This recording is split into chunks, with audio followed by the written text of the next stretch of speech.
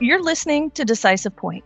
The views and opinions expressed in this podcast are those of the authors and are not necessarily those of the Department of the Army, the U.S. Army War College, or any other agency of the U.S. government. My guest today is Dr. Brian McAllister Linn, author of A Historical Perspective on Today's Recruiting Crisis, which was published in the autumn 2023 issue of Parameters. Linn is a professor of history and the Ralph R. Thomas Class of 1921 professor in liberal arts at Texas A&M University. Welcome back to Decisive Point. I'm just really happy to be here again. It's always good to see you, Stephanie. So your most recent article makes a great point. Recruiting struggles are not new to the U.S. Army. In fact, you mentioned that today's recruitment crisis has 4 commonalities dating back to the Army's founding. Will you walk us through them? First, and perhaps the most important commonality, is that recruiting has been a perpetual problem for the armed forces, and particularly for the U.S. Army. The services have always struggled to recruit and retain the people they want to attract. It's tempting, and I'm a professor, so I know this, to blame today's youth or parents or politicians or wokeness. It's very emotionally satisfying. And it may be comforting to think, as I think we all do as we get older, back in the past, there was this constant influx of healthy, intelligent, patriotic young Americans just waiting to put on a uniform. But that's just a fantasy. The reality is that despite enormous efforts by dedicated soldiers, and I want to particularly single out dedicated recruiters, the Army has suffered almost a constant crisis in recruiting. My second point is that it's important to understand that current and past recruiting problems are less about numbers. They're less about enough people trying to enlist, but an insufficient number of young Americans who the Army actually wants to enlist.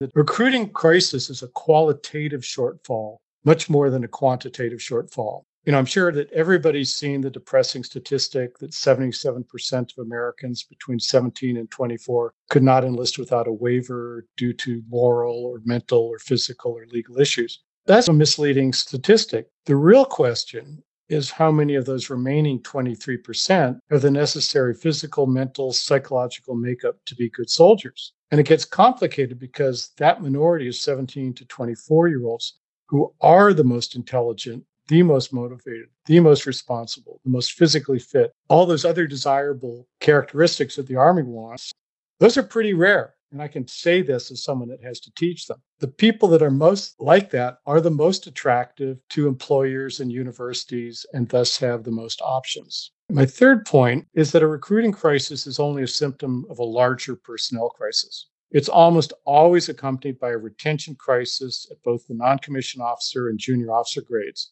Now, I don't have the data for the current years. They've been pretty quiet about releasing them.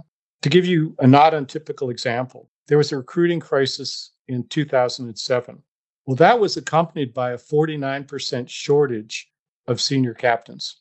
And I'm pretty sure an accompanying shortage of qualified senior non-commissioned officers. And these personnel shortages across the board, in turn, that recruits are often assigned to occupations or places that suit the Army's requirements, not what they believe they were promised when they signed up. And they often serve in skeleton units, and they often find themselves unable to train or to master the occupational skills they think they should be getting. And that tends to make them poor soldiers, and it tends to get them out.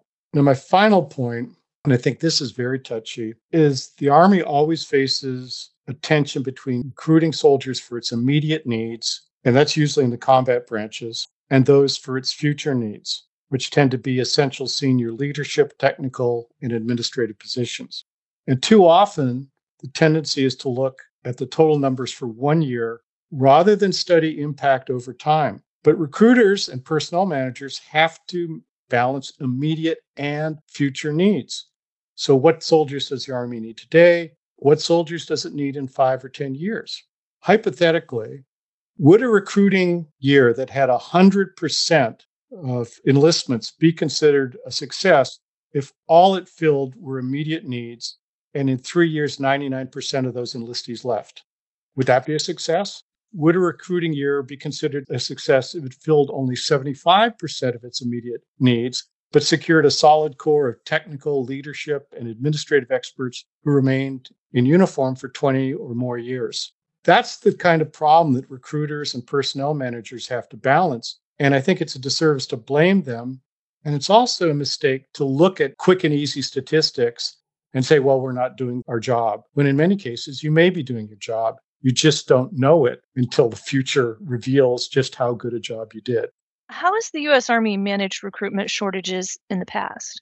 One of the things I bring out that's sort of funny is this 1907 report, which is really the Army's first study of a recruitment crisis. And ironically, I made that available in 1999 to a team of officers at the Army War College who were asked by the then Chief of Staff to study that recruiting crisis. And they looked at that and said, well, these are the same problems we're having today. How did we fix them? And I said, well, the problem is that the Army can only do so much. Most of the essential factors encouraging or discouraging enlistment are completely outside of the Army's control, outside of all the armed forces' control. I'm talking about unemployment levels among 17 to 24-year-olds, which I think right now are just slightly over 3%. Pretty well anyone that's 17 to 24 that wants a job can get one. Grossly disproportional wages for equivalent occupations between the civilian and the military sectors.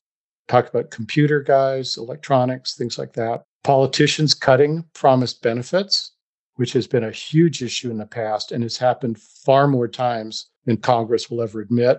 Inadequate housing was a huge issue in the late 1990s. When people complained about it, they were told that they weren't really, having proper spirit. These are all things that are really outside the Army's control. And so I think that's one of the first things to do is to sort of recognize that the Army can't be all it can be if it's not given the opportunity to do that.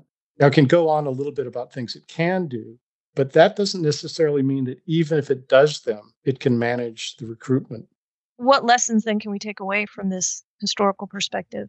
The first lesson, and the reason I wrote the article, is trying to understand this in historical perspective. Try not to say, well, we have an immediate crisis. This has never occurred before. That's sort of a historian's job, is to speak truth to power, to demythologize a lot of this. And I think that there's a tendency as you get older to get nostalgic about golden eras. I mean, I've heard a lot of retired people talk nostalgically about the 1980s and how great it was.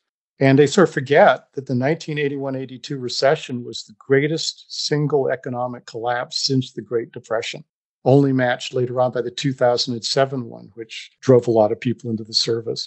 It was also a period, when there were funds to modernize, to raise pay, to improve housing, and so forth. I've heard a lot of senior officers talk about pre-9/11 Army and about how good that was, the Desert Storm Army.